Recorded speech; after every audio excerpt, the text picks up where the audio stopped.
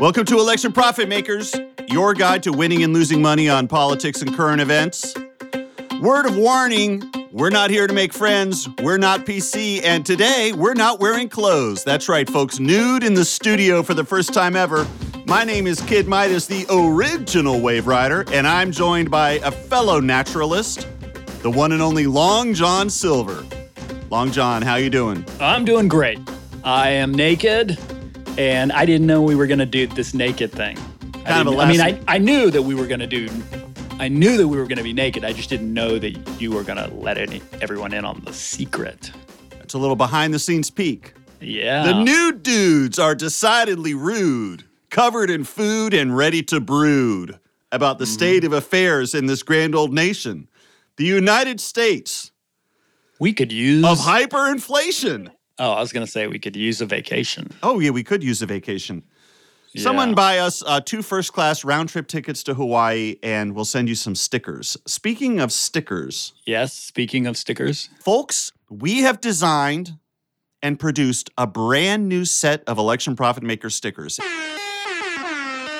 And these stickers will be going out to new Patreon subscribers. First-time subscribers, patreon.com/electionprofitmakers.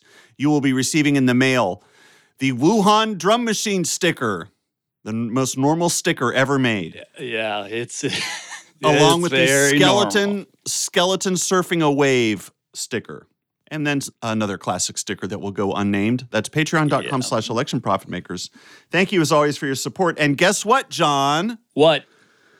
Well, we won't be nude for long, will we? At least on our torsos. And why is that? Because we have some new T-shirts coming available. They're not available yet, but they've been designed. They look hot to trot, and we can't wait to cover our nude bodies with them. Yeah. So stay tuned for that. Election Profit Makers merch kicking into high gear for the holidays. Let's look at our portfolios, John. It's called predictit.org. It's the website we use to make bets. And I wanted to talk about a market that's been much in the news lately and much on my mind. You know what it is. It's the reconciliation package size market. Mm-hmm. How much spending in the reconciliation package? Many, many brackets to choose from. The bracket that I was in was $2 trillion to $2.25 trillion. That was a classic wish bet. I just didn't want it to go below $2 trillion. I was hoping the Democrats could stand up to Sinema and Manchin and any other cowardly corporate centrist neo-libs that are hiding behind Manchin and Sinema as they take all the heat. But, of course, the leading bracket now is $1.75 to $2 trillion. It's not going to reach $2 trillion, and they're going to cut all the fucking everyone knows what's going on. Let's just talk about how we can make money from it. So I bought in at 12, and now it's at 9, and I suppose I should sell for 8 and cut my losses. It's depressing, but I'm going to do it right now. The end. That was a good segment. John, what about you? What are you invested in? So are you going to sell and then go into no? I'm selling right now in the nude. You're going to go no? You're going to go no? 1.75 to 2 trillion is at 40 cents. And it's down actually from 52 cents. You know what the hot mover is? 1.5. Oh, fuck me. 1.5 to 1.75? Jesus, guys. Because Manchin came out today. I think he said he would do 1.75. Fuck it, I'll buy in. I don't care anymore. Wait a minute. It's 1.5 to 1.75 and then 1.75 to 2 trillion. What if it's exactly 1.75? Well, let's look at the rules. What do we got here? Should the result fall precisely on the threshold between two contracts, this market will resolve to the contract with the higher numerical range. Okay. That means that if it's exactly 1.75, the bracket to be in is actually 1.75 to 2 trillion, not 1.5 to 1.75, which of course I just bought into like an idiot, like a nude idiot. Okay, here's the thing. The 1.5 to 1.75 trillion bracket is trading at 35 right now. The one just above it, 1.75 to 2 trillion, is trading at 40. You add those together, that's 75 cents. You could buy into both of those and still win, as long as it's one of them. Oh, interesting. Is that what you're going to do? Yeah, you'll win. You'll win 25 cents or $25 or $250, depending on how many shares you buy. If it ends up being one of the other brackets, then you're in trouble, obviously. I'm only in the third bracket. I'm in B3 right now, 1.75 to 2 trillion, and I feel pretty comfortable there. So that's good. This is good for our podcast because then there's a moment of high drama. If it truly is 1.75, you will win and I will lose. Yeah, and I feel comfortable going no in B5, the 2.25 trillion to 2.5 trillion, which is trading at 2 cents right now. Yes, you could buy no in that for 98 cents. John, what are you talking about? You always said to never spend more than 92 cents on a share. I'm just telling you what I'm going to do. I'm not recommending it for anyone else. I'm just You're telling you buying that's no what at I'm gonna 98? do. Yeah, I might buy no in B4 as well. The nudity has gone to your head. You know what it is? I just nothing has inspired me that much on Predicted. So maybe I need a big loss to get me fired up so I can start focused. chasing. Yeah, get me focused. Yeah. That's always that's chasing good the dragon. advice. I like it. Okay. It will get us focused because next week is a big week on Predicted. I mean, it's election day, and we got the Virginia governor's race, which is there'll be a lot of activity. So we'll focus on that for next week. It's going to be more technical next week about how to play the particular brackets on election night and when certain results we expect them to be coming in.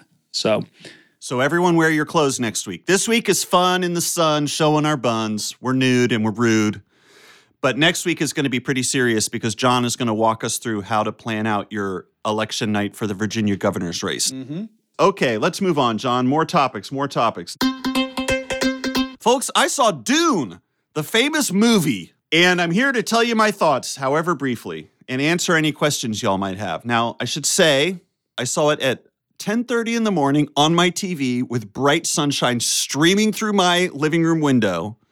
So whenever there was a dark moment on the screen, I couldn't see what was in the shadows in the movie. I only saw a reflection of myself as dust swirled around me as I sat on my sofa covered in filth. And the other thing is that there's some reason that on my HBO, the sound periodically cuts out. Like every 2 minutes, the sound just disappears for 15 seconds. So I have to rewind and watch the section again.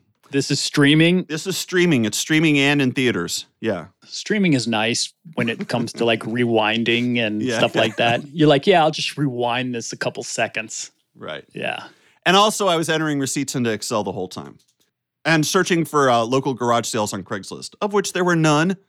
So it wasn't ideal. But here's my review. Mm-hmm. When the movie started... I would like to hear... Yes, John? Just kidding. What? I would like to hear your thoughts on Dune. Okay. Everybody's got a hot Dune take, so I would like to hear yours. Well, I like this director. He made Arrival, which I think is a What's good... his name? Denis Villeneuve. Why are you putting me on the spot? Everyone's yelling right now. Hold on. Let me look up his name. Denis Villeneuve. Okay. He made Arrival where they were speaking in the weird ink language and circle language. And and their spaceship is a big rock, like the Sword of Damocles. And when you enter the spaceship, the gravity is normal. Yeah, exactly. The walls are the floor and stuff. I thought it was really good. It was like, oh, this is kind of alien. It was. Good stuff, good stuff. High hopes, high hopes. I've never read Dune. I've never seen David Lynch's Dune. I've seen photos of Sting from David Lynch's Dune, but I don't know from Dune. I know that they're trying to harvest some stuff and there's huge worms. This is what I know about Dune, so I figure now I'm going to see a good movie about Dune. Wonderful. Kalu Kalei o Frapsus Day, as they say on their planet. The movie starts and it's terrific because it basically looks, I thought to myself, like, is this going to be 2 hours and 35 minutes of basically the cover art from Dope Smoker by Sleep? This is incredible. Bedouins with oxygen tanks roaming across the desert in search of spice. And then I thought, is that what Dope Smoker is about? Because let's remember the opening couplet to Dope Smoker, the 65-minute long stoner rock masterpiece by the band Sleep. The opening lyric is, drop out of life with bong in hand, follow the smoke to the rift-filled land. And it turns out that a group of what are called marijuana knots are crossing a desert looking for the sacred herb, which is marijuana, 420. Kind of has a sci-fi vibe to it. And I'm watching Dune and I'm like, this is the exact same vibe. This is going to be amazing. what if they got Sleep to do the soundtrack? I'll be in high heaven, right? Yeah. And also Yeah. Matt Pike, the guitarist for Sleep and now High on Fire, is famous for what, John? Not wearing a shirt when he plays on stage, just like us Right. with podcasting, except for us, it's also no pants. Yeah. So I was excited. And then I got immediately, like within 30 seconds, I was more lost than I have ever been watching a movie. And again, I had a lot of stuff to focus on. I had to keep track of these local garage sales. I had to enter these receipts, and I had to avoid looking directly into the reflection of my own filthy body in the sofa that I was sitting on. And also, I don't think they mic'd Timothée Chalamet correctly. I could not hear this child when he spoke. And it made me think of a funny joke. Are you ready, John? Mm-hmm. You be Jimmy Fallon and introduce me. It's my Tonight Show premiere. All right. Ladies and gentlemen, what's your name? David Reese. Thanks for asking. No. What is, wait a minute. Oh, I'm introducing David Reese to do an impression, or I'm introducing this guy? Jesus, no, you're introducing me to come out and do stand-up comedy about Timothée Okay, Chalamet ladies and gentlemen, Dune. David Reese, the world's greatest comedian, is about to do some impressions for us. No, Let's give him not a impressions, warm. God damn it. That's hack work. This is what you say. Ladies and gentlemen, he's an up-and-coming stand-up comic from Hollywood. He's 49 years young. He's making his Tonight Show debut. His name is Kid Midas, the original Wave Rider. Go now. Okay, you did a great job. That was good. Do it. And do here it. he is. No, do it. Ladies Do and it. gentlemen. Do it. Ladies and gentlemen, we have an Do it up as Jimmy and- Fallon. all I know is that Jimmy Fallon has a really fake laugh. Okay, do it. Ladies and gentlemen, we have a great guy for you tonight. He is an up-and-coming comic. He's 49 years young. He's based in Hollywood, California, if you've ever heard of it. And I think this is going to be a real treat for all of you. David Reese. Thanks, everyone. So, I don't know if you've heard, but Dune is in the news. Frank Herbert novel has been adapted for the big screen. Dune. It's a big blockbuster. One thing about Dune, have you all seen Dune? No, Yeah. Yeah, okay. Okay, I don't know if it's just me. And fair warning, I'm not here to make friends, and I am completely nude, as you can see. But the one thing about Dune was this Timothée Chalamet character. His name was Paul in the movie. I could not understand what he was saying. And there was one point where his dad was like, "Hey, Paul, do you want to go to this new planet and harvest spice?" I half expected Paul to say, "I can't, Dad. I'm uploading my mumble rap record to SoundCloud." Because he mumbled a lot. Yeah. That's my time. You guys have been great. I'm David Reese, the nude comedian. I'm 49 years young. Thanks for having me, Jimmy. Woo! I would like to know what people thought about Dune. I thought it was, I don't know. I was disappointed. Yeah, I said it. I was disappointed. So let me ask you. Okay, so you said you never read the book, right? Never read it. And you never saw the first Dune. I saw that one. That's amazing to me. How in hell's bells did it come to pass that you saw David Lynch's Dune? I don't know, but I did, and boy, there are some wild creatures in that first Dune. I guess the second Dune is the same as the first Dune. It's just like an updated version. Yeah, it's the same story, I think. My understanding is it's the same story as the first Dune. There was a crazy alien in the first Dune that was like in a fish tank. I know who you're talking about. He's the bad guy. He's played by Yeah. Peter Skarsgård, I think is his name, or Skellengrad or something. I like him. He was really Yeah. good in The Girl with the Dragon Tattoo. He was a real creep.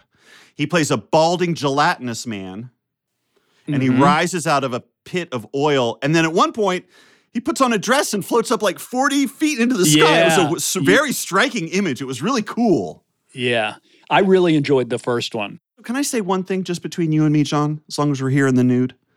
I'm tired of these damn sci-fi movies where everything is so aestheticized and so massive in scale and so clean and precise and austere and foreboding that you have these massive rooms, right?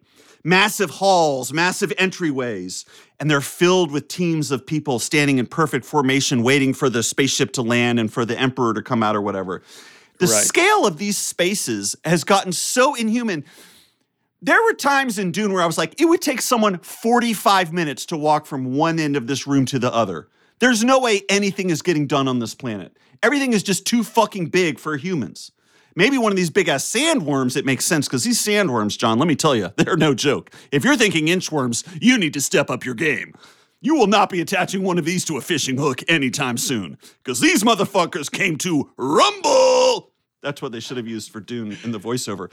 But I just think it's gotten to a point now where it's so aestheticized, it's like pretty, but it's kind of like, I like a messy sci-fi movie. I like a Mad Max. I like an Elysium. Everyone's living in garbage and there's old newspapers piled in the corner. You know, District 9. I want the grubby, grimy sci-fi. I don't like it when everything looks like an architectural rendering made by Rem Koolhaas or something. You know what I mean? Can you give me some other examples, other films that are like this? I mean, are the Star Wars movies like this now? Sometimes the Star Wars have these big tableaus, where it's very massive. And I wonder, is Dune and Star Wars related? Because, man, I was really struck watching this Dune movie. I was like, that's straight out of Star Wars. And then I started to think, what if Star Wars ripped off Dune? Not just the desert planet. So in Dune, let me explain Dune really quick for everyone who hasn't seen it. Explain Star Wars too. Okay. It's called The Hero's Journey. It was invented by Joseph Campbell. He lived in ancient Greece and he decided that all the stories should be the same. A young farmer boy is called to become a man and grow up, right? Kind of like we're doing on our podcast. And he suffers trials and tribulations, and then everyone realizes he's the chosen one. It's called a white savior, okay? He defeats his enemy and or his father. Sometimes they're the same person. Awkward. And then he's the king of the universe. That's called the myth, or what's it called? It's called The Hero's Journey. And Star Wars and Dune both have it. But boy, oh boy, there's a lot of comparisons. And then I started to wonder, do you think Star Wars ripped off Dune? Star Wars, I mean, the novel of Dune was maybe ripped off by Star Wars? Frank Herbert, who was the creator of Dune, I would be so pissed if I was him. I'd be like, not only did you take my desert planet, not only did you take the mystical boy who's going to be the king of the universe. I mean, I guess that's not truly original. I don't know. It really struck me. It struck me how many things in Dune reminded me of things in Star Wars. Sorry, man. Wow, you allergic to these hot peppery takes? Yeah, just the desert air. All right. Do you have any questions about Dune? Desert power. They kept saying desert power, and I laughed every time. The dialogue in this movie was very clunky at times. I already had this discussion with Beckett's dad, but there was one point when they showed up on this new planet, and someone asked Timothée Chalamet's character, Paul, are you excited to be here? Or how does it feel to be on this new planet? He said, I'm very excited, to say the least. What? Who says that in space? In the year 10,000. I'm quite excited to be here, to say the least. All right, what year was Dune written? 1956, I believe. Okay, and Star Wars, the movie, came out in 1977 and was based on a book? No? It's not based on a book. He made it up. George Lucas. Come on, man. Okay, yeah, so yeah, he could have stolen it. Here's the summary from Dune as per Rotten Tomatoes, which is where I get all my movie information.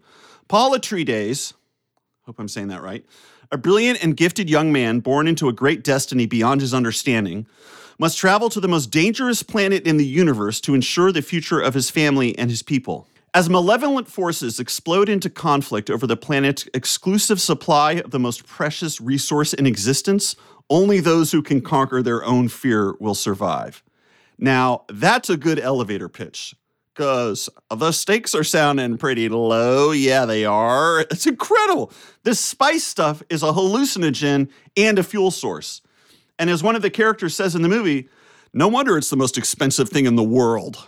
I mean, everyone wants this stuff spiced. It's kind of cool concept. But you have to farm it. Forget it. It was fine. I give it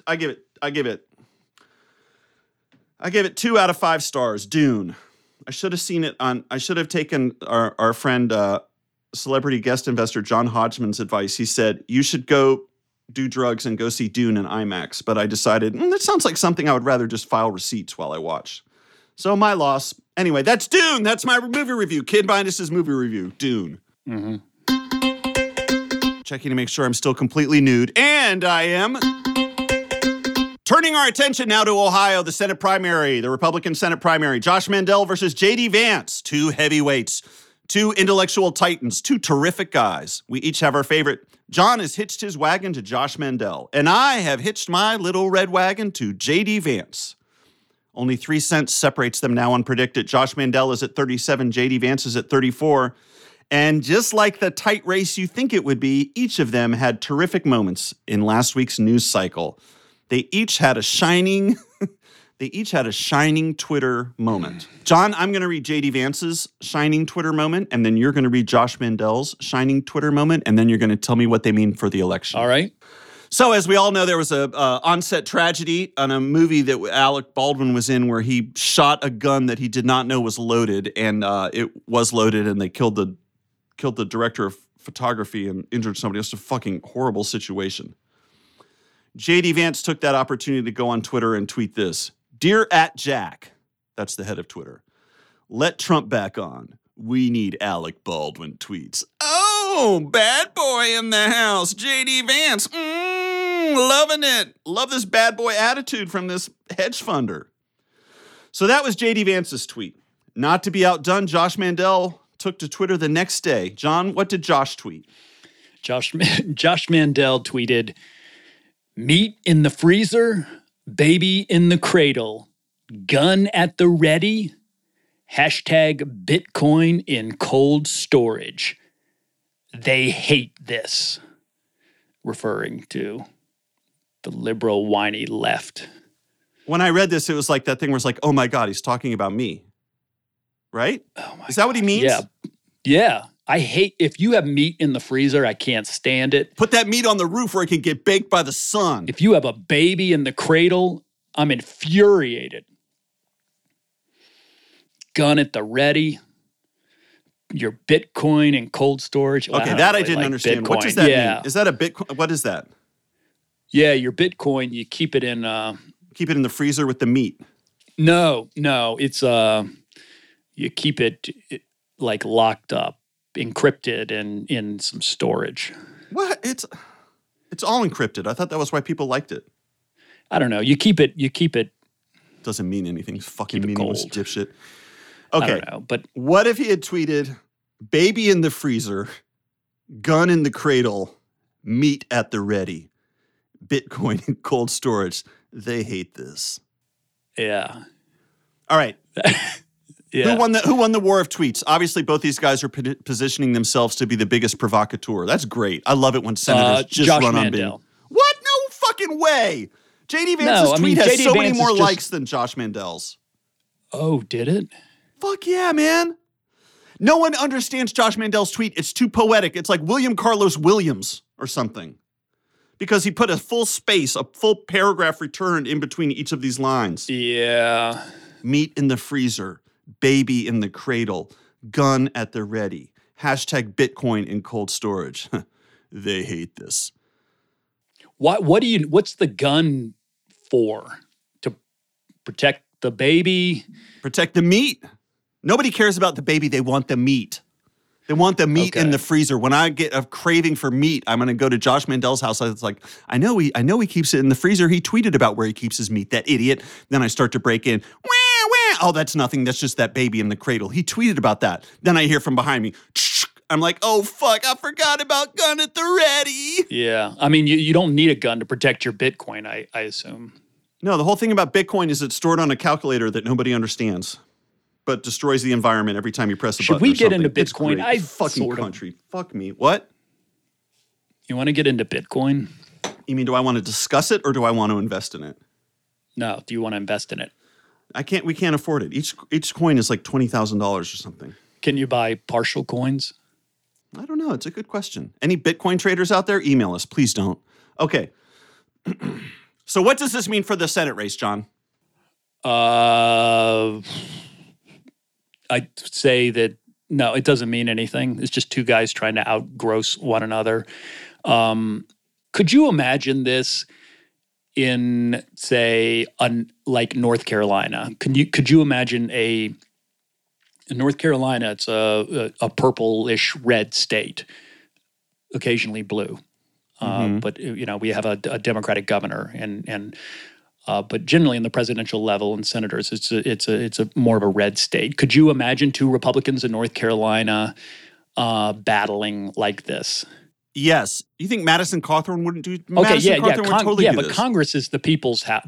Congress. You're is talking about idiots. senators. You're talking I'm about. talking about the Senate. This is the Senate. I know, man. It's pretty nasty. But Could you see Tom Tillis? Tom Tillis is too old for a rebrand. He didn't grow up in this current climate. Do you know what I mean? He had a public persona before. So it's the younger. Okay, that's a good. And that's what they keep saying. They keep saying, "Well, the younger generation." I'm like, no, the Republicans of Gen X or Gen Y, millennials, they're the worst. Yeah, Ted Cruz is Gen X. Yeah, they truly are much worse. Yeah, I mean the people that we grew up with are our peers. They all suck. Yeah, I said it. I'm not here to make friends. I told you guys that. And I'm not here to be PC, so just deal with it. John, read this J.D. Vance email that he sent me because I think it's a little bit ironic in the context of his gross Alec Baldwin tweet. And read the whole email and put your whole soul into it. The left has sent another one of its crazy cat ladies after me. This time, it's hack job Samantha Bee. Did you see her recent mudslinging smear campaign against my run for Ohio senator? She's not only personally attacked me, but she made disgusting caricatures of my own family members. Where is the sensitivity? Where is the humanity here? We can't continue to let miserable, slanderous cat ladies like Samantha Bee set the tone for this country. I need you to step up and fight back so I can get to Washington and help restore America to the conservative ideas it was founded upon. Please chip in any amount before 11:59 p.m. tonight to help me fight against liberal cat ladies like Samantha Bee. I'm the left's worst nightmare. I fight against racist critical race theory. I stand firm in the face of COVID tyranny, and I speak my mind. I'm fighting for you, and elites like Samantha Bee hate that. In other words, they hate that. I think he kind of ripped off Josh Mandel at the end there. I think they go back and forth ripping off one another. Where is the sensitivity? Where is the humanity? We need Alec Baldwin tweets. What the? Get out of town, you dump. Yeah, that doesn't seem consistent. Seems almost hypocritical. The good thing about this race is one of these guys is going to lose. The bad thing about this race is one of these guys is going to win. Oh boy, JD, you better pull it out. I have all my money invested in you, JD. We got to stop these cat ladies. That's a pretty cool term that feels very contemporary, right? John, let's talk about Halloween. Halloween, yeah. It's Halloween. Oh, it's Halloween. Anyway, I don't want to get, all right, I don't want to get tangled up in the pronunciation of Satan's favorite holiday. It is Halloween. It's not Halloween. It's Halloween. It's All Hallows Eve. It's not All Hallows Eve. But it's hallowed. Fuck me. Whatever. What did you want to say about Halloween? I'm not a huge fan. I'm not a huge fan of Halloween, and I don't know why. I have never dressed up for Halloween. Even when I was a kid, I didn't. No, when I was a kid, I dressed up for Halloween, and I participated, I think, in Halloween when I was in college. But after college, I didn't continue to dress up. I think the last time I dressed up for Halloween was probably like my sophomore year in college. I dressed up as a Waffle House waiter or line cook or something. I don't know. Maybe I'm not creative enough to do Halloween. It just seems childish. Whoa, bro. I knew we were going to take no prisoners, but are we really going to start shooting the prisoners? I can't believe you just said that. I don't childish? think I You don't think on Halloween when I dress up as sexy Ruth Bader Ginsburg, that's childish? You think when I dress up as Timothée Chalamet from Dune and run around with a little knife stuck to my forehead, and then I turn blue and red depending on who's stabbing me, and then I have a little oxygen thing I put up my nose like I'm swimming laps, you think that's childish? I don't like group celebration, maybe. That's like, kind of like New Year's Eve is like amateur night for people going out and partying. Like I want to go out and have a good time sometime, but I don't like to do it in a collective. You don't like group community. celebrations, huh? So like if UNC routs Duke, you would never go to Franklin Street, right? And celebrate? Yeah, I would, but I wouldn't wear a silly costume. Oh, so by celebration, you mean like when people get dressed up or something? I guess. I don't know. This is I'm sure I'm offending a ton of people. And trust me, I don't judge anybody for dressing up on Halloween. It just, I feel childish dressing up. That's a good way to put it. For Halloween. Okay. Or maybe I'm just lazy and I don't want to have to think about it and come up with something creative. I'm sure it's probably some fear that I have. I don't really participate.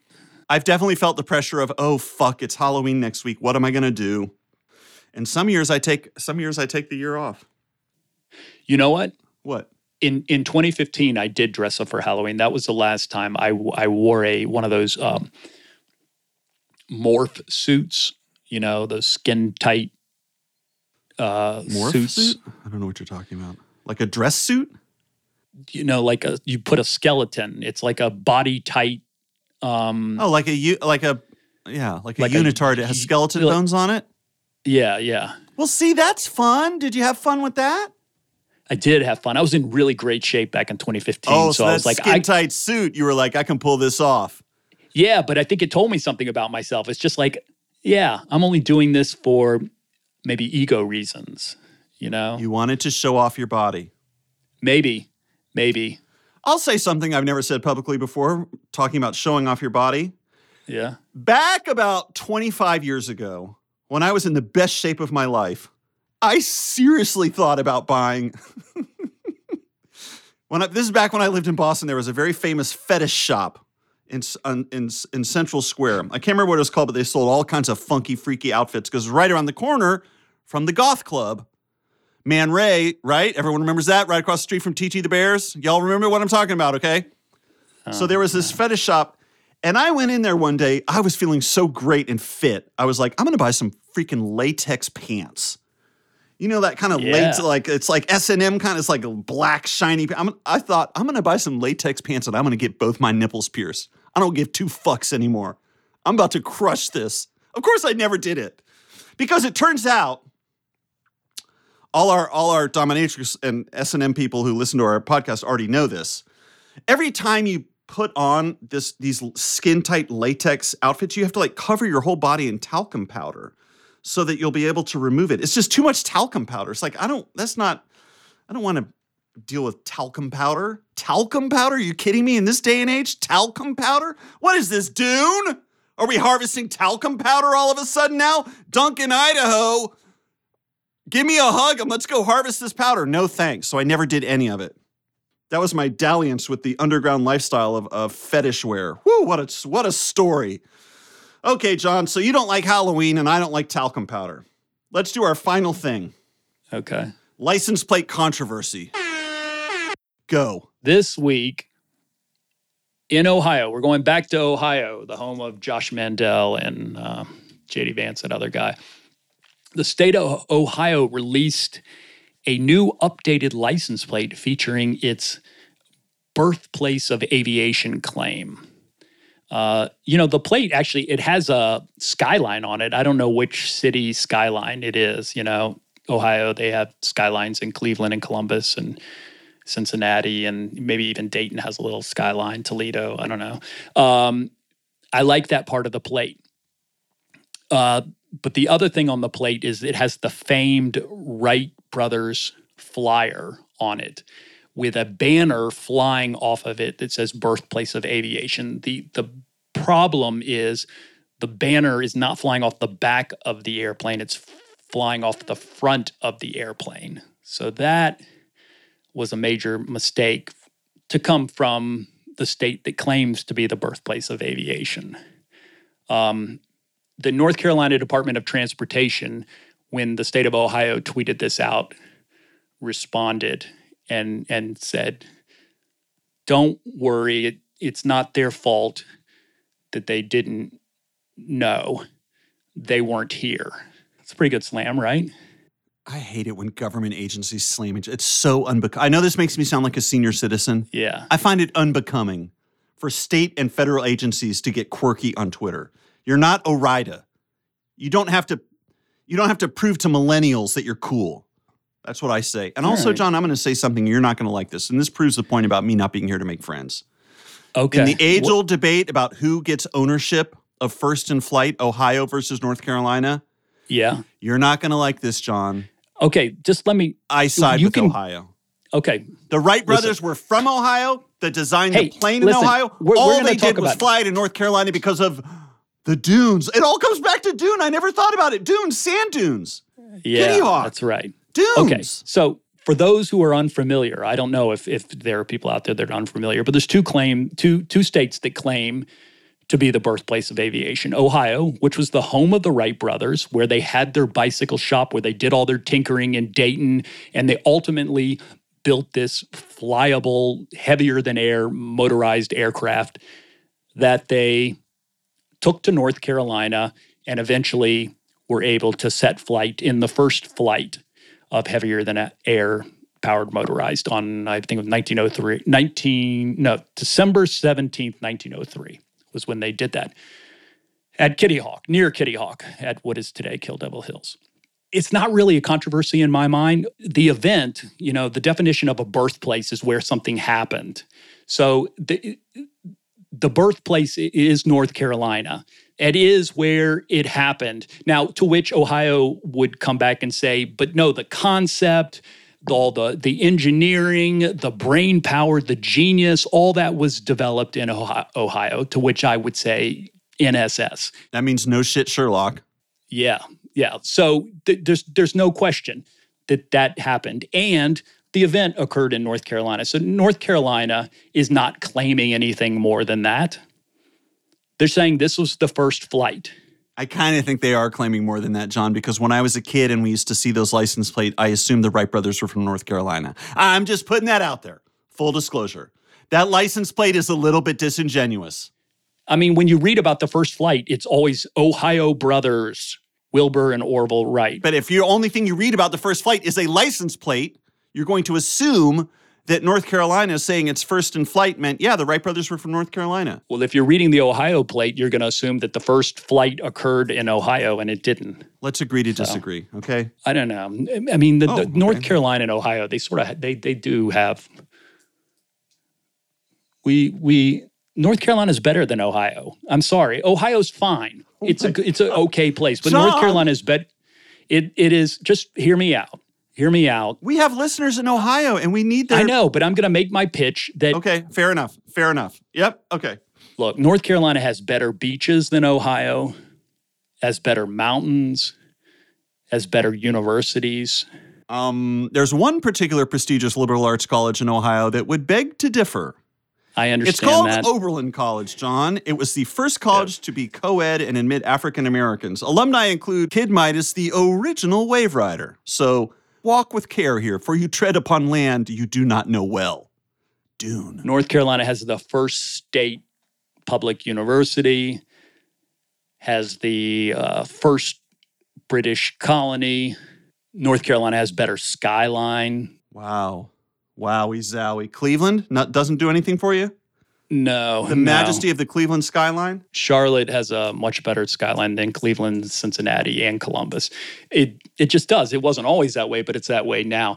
One thing I will give to Ohio is Ohio does have better chili. Okay, you're going to give them the chili. What about Lake Erie? What about Lake Erie, a great lake? North Carolina doesn't have a great lake. No, we don't have a great lake, but we have a big ocean. It's much bigger than Lake Erie. That's true. The ocean is bigger than Lake Erie. Yeah, Queen City chili. That's what it is, right? Skyline chili. Yeah, Skyline chili. How can in you the not Queen love City Ohio of Cincinnati. Skyline chili? Not the best and original Queen City. That's in Charlotte, of course, which is in North Carolina. That's another thing that North Carolina has on Ohio. Here's the thing that Ohio does have on North Carolina. Besides chili, actually more people live in Ohio than North Carolina for now. Is that a threat? No, but by 2030, North Carolina will pass Ohio because everyone from Ohio is moving here. Is that true? Are you seeing a lot of Midwesterners, Ohioans Yes. in North Carolina these days? Yes. Oh my God, yes. You're like, you're in North Carolina now, Buster. You better wrap your head around that. At this point, North Carolina has better politics than Ohio. Oh, shit. I mean, it's kind of crazy to think, but it's true. So, yeah, I'm willing to share the birthplace of aviation. But North Carolina's better in most all other respects. But Ohio's better in football. Okay, there we go. Let's end with something nice for Ohio. Ohio I don't want to alienate everyone from Ohio. And Cleveland's pretty cool. Cincinnati's the best. I love Cincinnati. Yeah, Charlotte's not cool. It just got a better skyline. Ohio has older, cooler cities than North Carolina. Yeah. I'm going to say that. Yeah. I'm going to say that. You know All what? right, I will give Ohio this. It's been there. You know, Cleveland was like one of the biggest cities in the United States and in the world and had one of the tallest buildings in the world. Ohio is not there anymore, but it's been at a level that North Carolina may never reach. So there you go. All right. John, we have a listener question from Mike. My day job is teaching middle school history in St. Louis, Missouri. Over the years, I've been conducting the National Geographic Geography Bee for grades 4 through 8. When I attempted to register for the bee this year, I was informed that the GOB was canceled forever. Several colleagues have expressed an interest in putting together our own in-house geography competition. Do you have any suggestions as to what this might look like? My gut tells me it should just be a balls-out, single-elimination GeoGuessr competition for a high score. You know, the problem with incorporating GeoGuessr is I'm not sure GeoGuessr is like a geographic game. You're not necessarily looking at the whole picture. You're looking at specific places and not specific places in relation to other places, which is what I believe geography is. Things are north, south, east, west of one another. Or I think GeoGuessr is almost in a way the geo could be like geologic in many ways. You know, you're looking at foliage or the color of the soil. Right, yeah.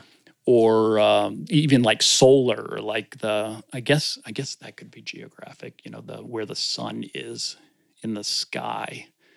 But no, I don't think GeoGuessr, it's fun, but I think geography-wise, I don't know if I would incorporate that, no. So what should he do? You just have to ask questions, you know? Like, you know, what city is further west? You're good at questions like that, and they make me think about geography in a new way. You told me one about Florida that I couldn't believe. I don't remember what it was, but yeah, I think interestingly phrased questions that kind of break habits of mind when thinking about geography are really useful. Also, questions that help you realize the distortions of the flat map versus the round globe representation of where things are. Yes. Those types of questions are also really useful because we stare at those maps all day long. And they're not accurate when it comes to the actual physical reality of the Earth, right? Right. You need to look at the round Earth in order to the globe. That's what it's called. But yeah, I like those ones that you know, like how many states are in between Texas and Virginia? You know, it's 2 states. Which is further north? Florida or Alaska, and then it fucking turns out it's Florida for some weird reason because of map distortions. You know, Asheville, North Carolina, what is it closer to? You know, Savannah, Georgia, or Toronto, or it's Toronto. Something I'm not sure about that one, but that's not true. But it's stuff like that. Like North Carolina, if you were to set it on its end, it goes way into Canada. Mind blowers. You want to blow their minds, right? You want to give them a little of that spice, that hallucinogen that helps them see things in a new way. Like, oh my God, I'm going to be the king of the universe, Mom. Desert power. That kind of stuff. You want to give them some desert power. Use Google Earth. You can do some really cool stuff in Google Earth. I'm sure you can. Election Profit Makers is a Radio Point production with executive producers Alex Bach, Rich Corson, and Daniel Powell. With help from Houston Snyder and Kat Iosa. Support us on Patreon if you want those new stickies. If you want those stickers, it's patreon.com/electionprofitmakers. We would really appreciate it. If you want to try predictit.org, if you want to get on this Ohio Senate race, or if you want to ride waves next Tuesday night, you got to get in soon for the Virginia governor's race. and you want up to $20 in free money to invest, go to predictit.org/promo/EPM20 to receive up to $20 in matching funds. And as always, join us in nudity. Streak down the street telling your friends and neighbors about Election Profit Makers, or you can rate and review us on podcast apps if that would be more to your liking. John, I think that's it. It's time to put our clothes back on, old friend, and prepare our Halloween costumes for next week's spooktacular episode. We'll talk to you all then. Until then, have a booey good week. Fuck it, that didn't make any sense. Bye. Bye.